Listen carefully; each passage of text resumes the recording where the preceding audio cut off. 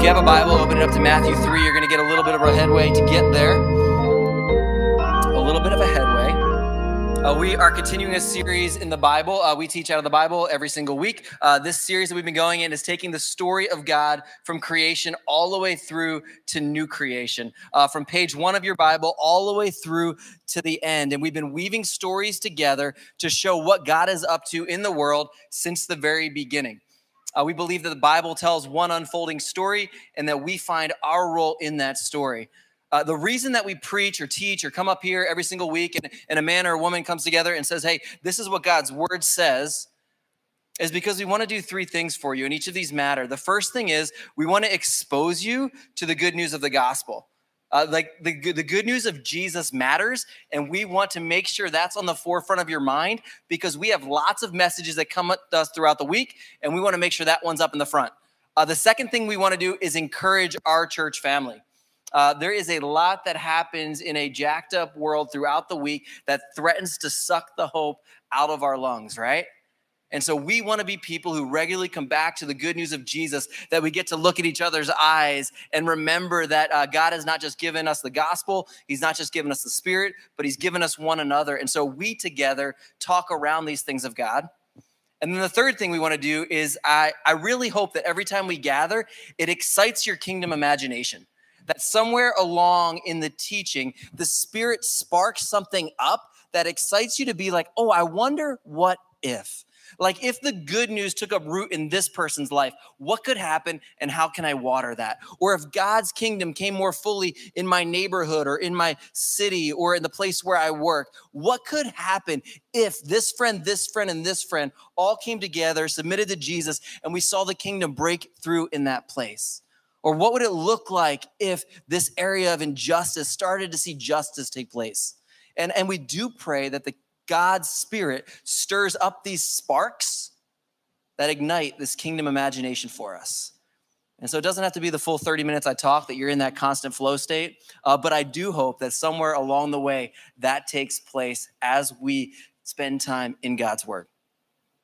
So tonight I want to start with a story, and I was trying really hard to figure out how to plug this story into the message because it's so crazy, and I couldn't figure it out. And then I realized, I have a perfect segue. So in preaching, they teach you, don't start with a story and then try fitting it onto your sermon. I'm totally doing that tonight. So those of you that want to critique me for that, go right ahead. I don't care. But Christianity is primarily about events that have taken place.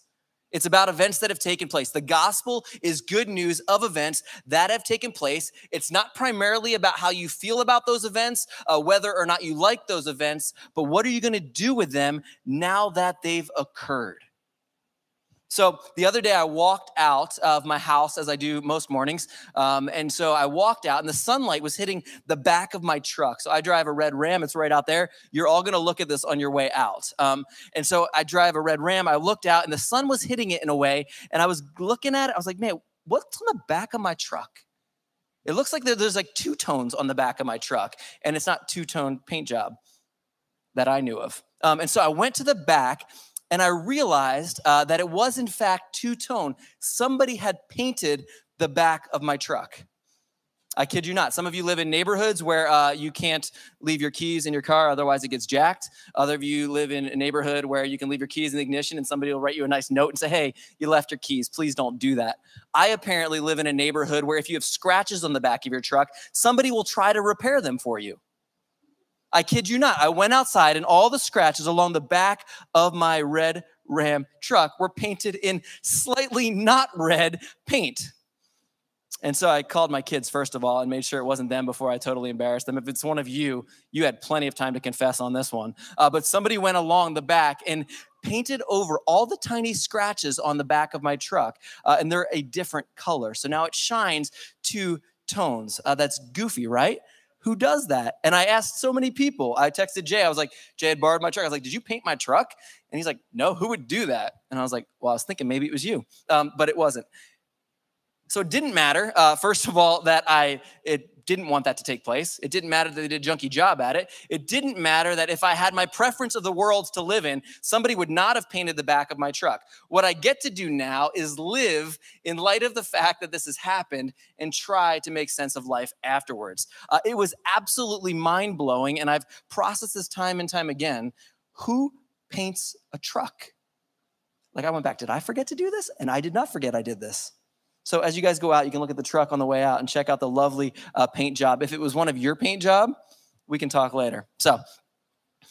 But we realize things take place. They have events. They have repercussions. They have events that come in light of that. And I literally could not believe this had taken place. I had to reform categories for a world in which somebody paints someone else's truck that was not asked to. When we get to Matthew chapter 3, John is going to have his categories changed a little bit. John the Baptizer, Jesus' cousin, was out in the woods. He was a bit of a wild man. He was out by the Jordan River, and he was baptizing people. He was passionately proclaiming that the kingdom of God was coming near, and he wanted to prepare God's people for the day when God's Messiah came back to set up his kingdom in our midst. And he was announcing that news. He wore a gnarly leather belt, wore camel clothes, dunked his locusts in honey and slugged him down. Just a straight up wild man who would look at Roman soldiers and tell them that they were jacked up. He'd look at the religious leaders and say, you guys are way too religious, and yet you don't have your heart right with God. He didn't care who you are. He was going to tell you, this is the way it is. And so we come to a story in Matthew chapter 3. And if you have your Bibles open, we're going to drop in there. Matthew chapter 3. Last week we saw that Jesus had been born. This is like a time warp. We're now at the place where he's about 30 years old.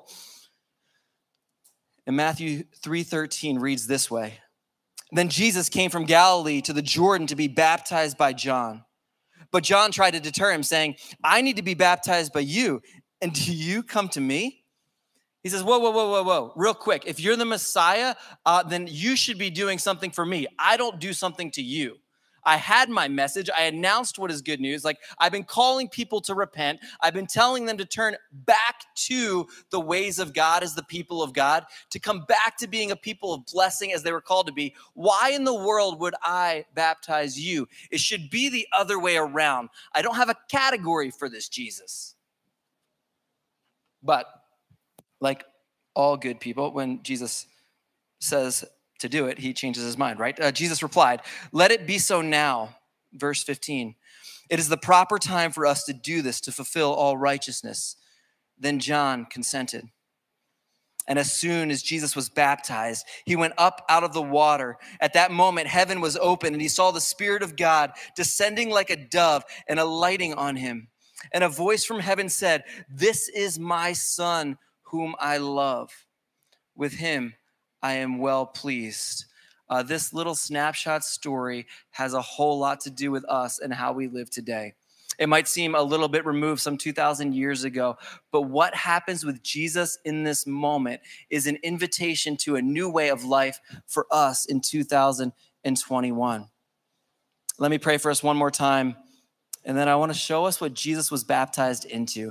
Because I think for some of us, we have this understanding that there's only one, baptism was one thing, right? Why would Jesus get baptized? Don't we get baptized to picture ourselves going under the water like we die to our sin and resurrected in newness of life? Jesus didn't need to die to sin. Why in the world would he get baptized? The picture is so much more beautiful, and it's so much more impactful for us today. And so that's what we're going to unpack for the next few minutes. Would you guys just pray with me with your hands open? God, we come to you, some of us clinging to things and some of us grasping for others.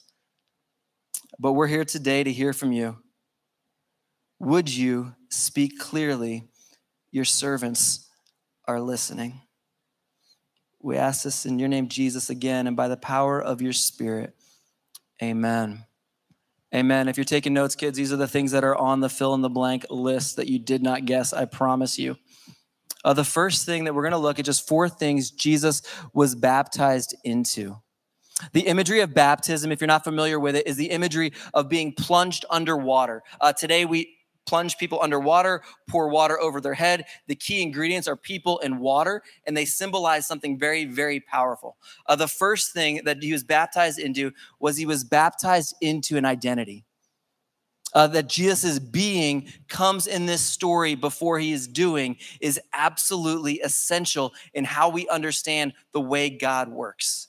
If you're following Matthew, the last time you saw him, Jesus was a baby with a price on his head who had left as a refugee. The next snapshot we see of Jesus is he's coming in to be baptized as the Messiah. God's announcement and pronouncement over his life. He goes into the water, right? He's baptized by John into the water. As he comes up, there's this beautiful scene where the heavens split. So it's like the realm where God dwells. Don't think like this place far away in the sky gets like teleported down, but the realm where God dwells split open and they're able to see in. And down descends this Spirit of God like a dove. And the voice of the Father echoes back words that had been used of Israel, words that had been used in Psalm 2 to say, "You are my son. In you I am well pleased," or "who I love." There's a beautiful affirmation of the Father on the life of Jesus. If you're tracking along in the text, this is before he does any of his really cool ministry stuff. Like the works of Jesus follow this affirmation of the identity of Jesus. You are my son, you are my child, in you I am well pleased. And this order matters because when we get this mixed up, we stop trying to just live out of the fullness of what God has called us into, and we start trying to earn our identities. Henry Nouwen has this list, and so I think you could put it up there, Josh, or skip to it. I don't know if you guys can see that. Originally, it was on a different background, but such is the way of technology. Henry Nouwen gives these 5 lies of identity that very, very often are things that we can succumb to when we don't believe that God the Father has affirmed us and called us into his family and already named us as a dearly beloved child. We can often turn to other things to get our identity. And this is just as true as if you're 65, if you're 16, and if you're 6. It just varies in how it plays out. The first way, I am what I have. I am what I have. I'll let you guys answer. Just maybe one person throw your hand up. How do you see this play out in culture? That people believe the lie, I am what I have. Where do you see this? You can actually answer this. It's pretty cool. I am what I have. Money buys happiness. There is a multi-billion-dollar advertising campaign that's meant to make you believe I am what I have, and the more I have, the more I am. A second lie, I am what I do. And we watch this play out as people rely on their vocations, their jobs, or their performance in athletics and sports and theater or whatever it is to say, my value is locked up in the things that I do, which works when I'm succeeding and plummets when I don't make it to the level I thought I could. I am what I do. A third lie, I am what other people say or think of me. I am what other people say or think of me. This is just as devastating for the 45-year-old as it is for the 14-year-old. What are people saying about me? What is it, the feedback that I get about my life? And that wraps up in my complete identity. And again, it rises when people think well of me and crumbles when people talk behind my back. Number 4, I am nothing more than my worst moment. So maybe you get this stuck in your head and you have a moment where you failed miserably and you can look back on your life and everything goes through that filter. I am nothing more than my worst moment. The worst thing I've done defines everything about my life, right? We forget that it's Jesus and his grace that defines us, and it becomes the worst thing I've done. The flip side of that is I am nothing less than my greatest success. And so I don't know if you guys have these friends, when you guys do high school reunions, they'll happen. Thankfully, my 20-year fell in COVID, so we didn't do it, which is such a bummer. As class president, I was supposed to throw that thing. And I could just be like, COVID, guys, sorry. But when you go to your class reunions, there will inevitably be that man or that woman who's still locked in. And the moment they most identify was during junior year when they threw that touchdown or scored that basket, right? Like it will happen. You'll be like, whoa, we still cling to those things? Absolutely. The last 21 years of their life have been marked by, remember that time I put the ball through the basket and it was amazing. I am nothing less than my greatest moment. And each of these things are subtle ways that we don't look to God and his affirmation of who we are. We don't live out of our identity that's been given, but instead try to grasp it somewhere else. We did a conversation starter a little bit earlier that was around food, and that one was easy to answer. I want to give us a few minutes, and I want to ask, is there one of these that stands out to you where you're like, man, I can really see that I might tend to struggle with this one in my life? Now, I know that can seem really vulnerable. It's like, whoa, hold on a second, bro. I'm just here to listen. Here's the deal. All of us struggle with all 5 of these. So you can just throw your hand up and name one, and it's completely okay. But maybe as you look across your life, you've seen 1 or 2. You don't have to give the full snapshot. But what this does is it allows us to take these things from being ideas that float around and be like, oh, I can see where I need grace because of this area in my life. So I'm going to give us a few minutes. If one of these pops out to you, I am what I have, I am what I do, I am what other people think or say of me. I am nothing more than my worst moment. I am nothing less than my best moment. I want to give us a few minutes. Which one, if there is one, do you tend to struggle with? I'll give us just maybe 3-4 minutes to answer that question. Turn to a few people around you, and then I'll pull us back for some more good news.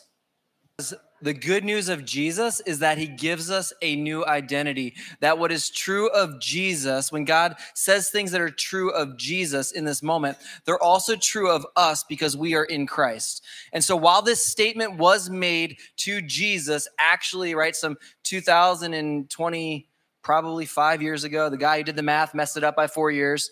2025 years ago, this is probably what took place. That when we're in Christ, these words are also spoken over us, that the God's favor rests on us as his family. That there is grace, that there is joy, that there is affirmation, that we are God's beloved children if we are in Christ before we ever do anything. Jesus is about to, if you tracked in the book, he's about to go into the wilderness and do the 40 days in the wilderness where he lives out Israel's history. They spent 40 years in the wilderness. He spends 40 days in the wilderness. And then he's tempted by the enemy. And then you're like, oh man, I remember this part of the story when the enemy comes along and he tempts somebody and they blow the whole thing. And he doesn't do that. And you look at it and you're like, man, like this guy might be the one who actually will make things right. 3 other things I want us to see that Jesus is baptized into. The next thing is a story. He gets a new identity, but then he's baptized into a story. And the symbols that are on your screen are the symbols that we use to tell the story of the Bible. And as this story unpacked, it's something you can see just the different layers that he's building in, that Jesus is in fact God's answer to the problem of rebellion and sin and destruction in this world. The theme of going through water and coming out on the other side, rescued into God's new future as God's new people, is something that was there in creation when God stirred over the waters and brought life out of that. It was there in the Red Sea when God's people came through the Red Sea and emerged on the other side, a new people formed by God at Sinai, and then commissioned out to live as God's covenant people. It was there when God's people came to the Jordan, this very same river, and stood on the one side of it, if you remember that teaching, wondering how in the world are we going to get across this at flood stage? And God pushed back the waters of the Jordan, that very same river that Jesus is standing in a miraculous way of provision for God's people to step forward into God's future. All of those things stack up like a layer cake, and you just get a delicious bite in this moment. They all stack up to show you that this is the story that gave Jesus his identity, right? And that very same story, the first arrow represents creation, that God created everything good, right, and beautiful. The X shows that there's a rebellion, Genesis 3-11 in your Bible, that everything went wrong when human beings rebelled. The next forward arrow is from Genesis 12 all the way through to Malachi 4, where God makes a promise that he will make things right. And that's the unfolding story of Israel. And then the cross represents Jesus' life, death, and resurrection, the part of the story we're at now where God just affirmed, you are my beloved son in whom I am well pleased. The next act of the story is the story that we find ourselves in, the church, the next forward arrow where we take up the role to announce and embody good news. Jesus actually reigns until the final down arrow where God comes back to make all things new.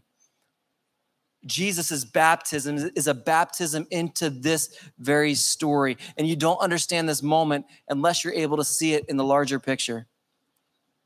The third thing he's baptized into, a new identity, a story, and a community. The work that John was doing out there in the wilderness was to call together a people who would be faithful until the day that God returned. So the reason that Jesus enters into that water isn't to say, hey, everybody, I screwed up. I got it wrong. I need to be baptized for my sins. It was to say, I identify with the people of God who want to be faithful until God's kingdom is set up. And now they're about to find out in just a few days. That's actually right now. But he's saying, I want to be part of God's covenant people who are faithful until the day that he returns. And that's what it meant when they went down into the water. A part of that community. In America, we tend to use the word I a lot more than the word we. I was listening to a podcast this week, and it was somebody from a different part of the world, and they were talking about, in a very restrictive sense, that they never even knew that there was a word for I in their language. It was only ever we. And when you heard her in the interview, she'd be talking about somebody else's experience very clearly, but she would always use the word we. It was an inclusive word that marked out, like, this is the experience that we have because we are a collective, interdependent group of people. In America, it's so much different than that. We have a hard time seeing any sort of baptism into a community, but in the Bible, the picture was always, yes, individuals go into the water, but they're a part of a community when they come out, a part of this new family approved by God. And then the last thing, an identity, a story, a community, and a purpose. A purpose. God launches something brand new when Jesus comes out of the water that is going to spend the next 3 years developing and unfolding.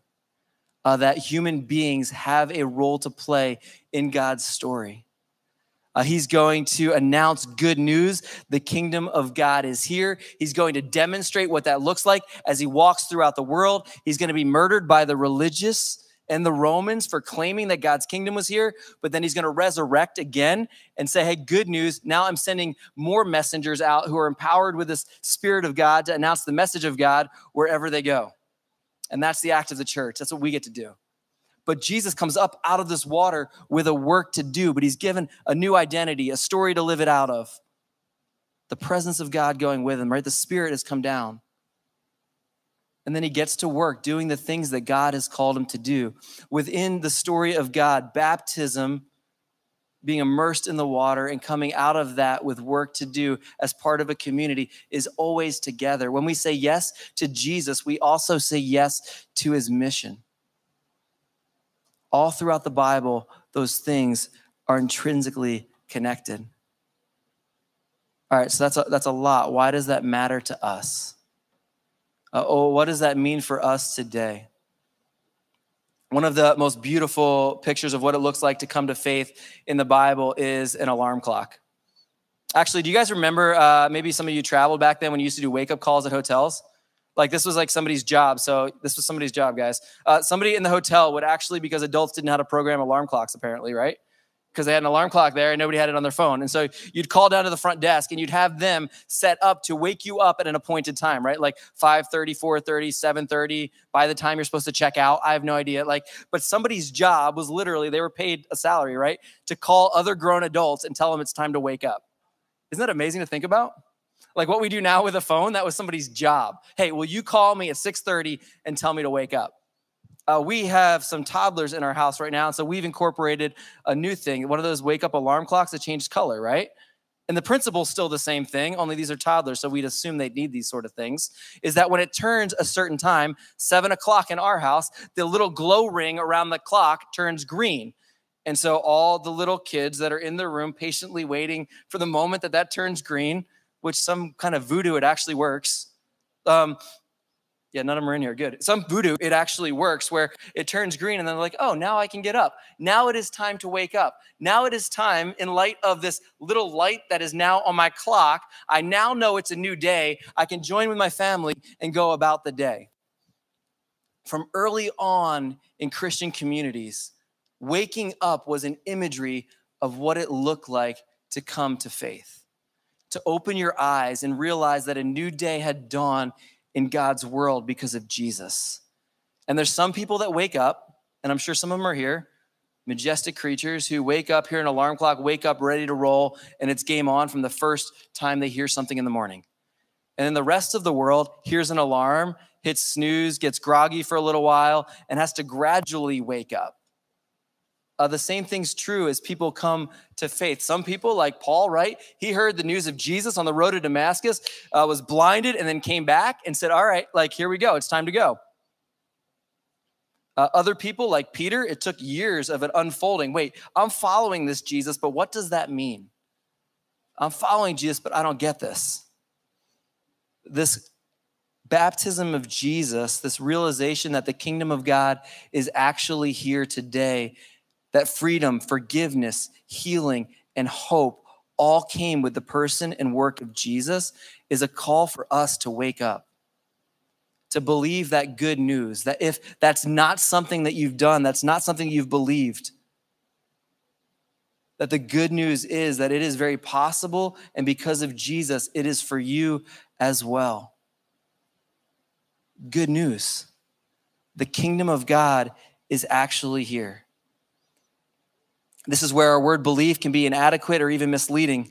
What the early Christians meant by belief included both believing that God had done certain things and believing in the God who had done them.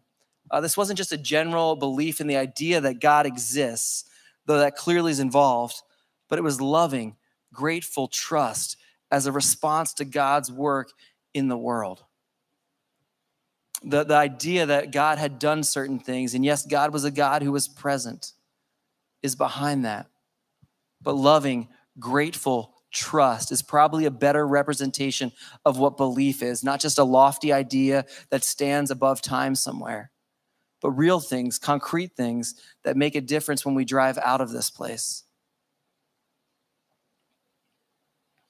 A second thing I want us to just remember why this matters to us. And this speaks to you if you're baptized. If you're not, if you're a follower of Jesus and you're like, yo, I've never been baptized. Can I hear more about that? We would love to talk more about that. That's something that we do as followers of Jesus when we're able to determine, all right, so what is it that I actually believe? What is this story I'm a part of? This isn't something that only pastors do, but we believe those who are discipling people are able to baptize those that they're discipling. I try not to do it in the same age when kids still believe in Santa Claus, because you can tell them anything and they'll believe it. But when they grow up and they're able to say, hey, what is it that God is doing in this world? What is it that what's my role to play in that? I can step in with faith and obedience and trust of this God as a young child would, not the same way as a 65-year-old does, who has a lot more thoughts, but in grateful trust, giving my life to this God. Absolutely, we would love to walk into the waters of baptism. Or when grown adults say, man, I want to transfer my trust from believing in myself and my own ability, or the fact that I have to earn my identity, to something that God does for me. And I see the beauty of that in the gospel story. And I want to put my trust in God and what he's doing in this redemption project.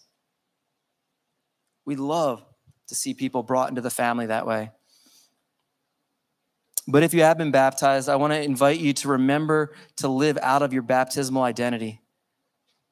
Hear this, fam. If you've been baptized, you are baptized into the person of Jesus and the story that he is the hero of. I want you to know the story that is about Jesus, but Jesus also makes himself known to you. And at the core of who you are, because of Jesus, you are deeply loved. You don't have to earn your place at the table of God. Jesus has done that for you. You don't have to grasp for an identity that's beyond you. Again, you are in Christ. Jesus has done that for you. You're in Christ. You're also baptized into God's story. The same way as Jesus, the continuation. Luke, the first book that we talked about last week, Luke is the first story of Jesus. It says That's how it starts off. Acts is the story of the church, and it starts off with all that Jesus began to do. The church now continues to live out. We are a part of that story. And we're also baptized the same way Jesus was into the purposes of God or the mission of God. There is a work for us to do as we follow Jesus together. And this is an ongoing thing that we regularly need to remind ourselves of, that this is who we are. This shapes our being. This shapes our communities. It shapes our families. It shapes our jobs and the way we engage with friends and family members. This identity is our primary identity, one given to us by the Father. And then the last invitation is one to come to the table to remember these good news events that have taken place. And so David's going to come up and lead us in one more song. And we'll have the elements today. It's juice in the cups and bread next to it. And the invitation is, if you're a follower of Jesus, I want to invite you to come to the table to remember the events of the gospel. Daniel will be holding the bread, and so you can take a piece of that. I'll be holding the juice, and you can receive that as well. Go back to your seat and receive communion whenever you want to, whenever you're ready to. But the imagery, the beautiful story that this tells is that Jesus didn't just live, he didn't just die, but he rose again, offering new life and freedom and community and hope for all who would believe. And that's what we step into every time that we take this meal. Would you guys pray with me? Jesus, would you help us to again reframe our life in light of what's true? What's reality? Not the propped up pageantry of religion that can so easily want to grab our hearts,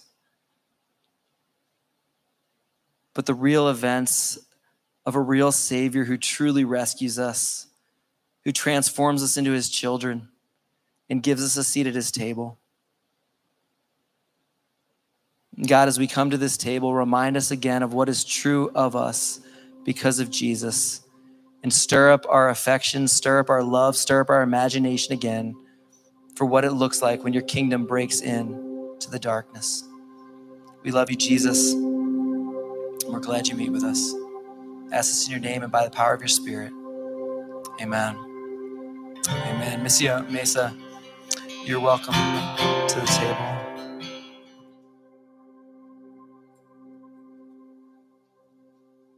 We end with a final good word. And so I want to invite you, Missio, to put your hands out to receive this benediction. Having been reminded of the hope that we have in Jesus and the Father's desire for our flourishing, may your heart be filled with courage and your hands empowered for the task that we have to do this week. Remember with joy that we have been blessed to be a blessing to others. God's very Spirit is with us, his resurrection power in us, and his love is moving through us. Receive these words as a final good word spoken over you. Our hope for new creation is not tied to what humans can do, for we believe that one day every challenge to God's rule will be crushed. His kingdom will fully come, and the Lord will rule as King. Come, Lord Jesus, come. Go now in the name of the Father, the Son, and the Holy Spirit. Amen.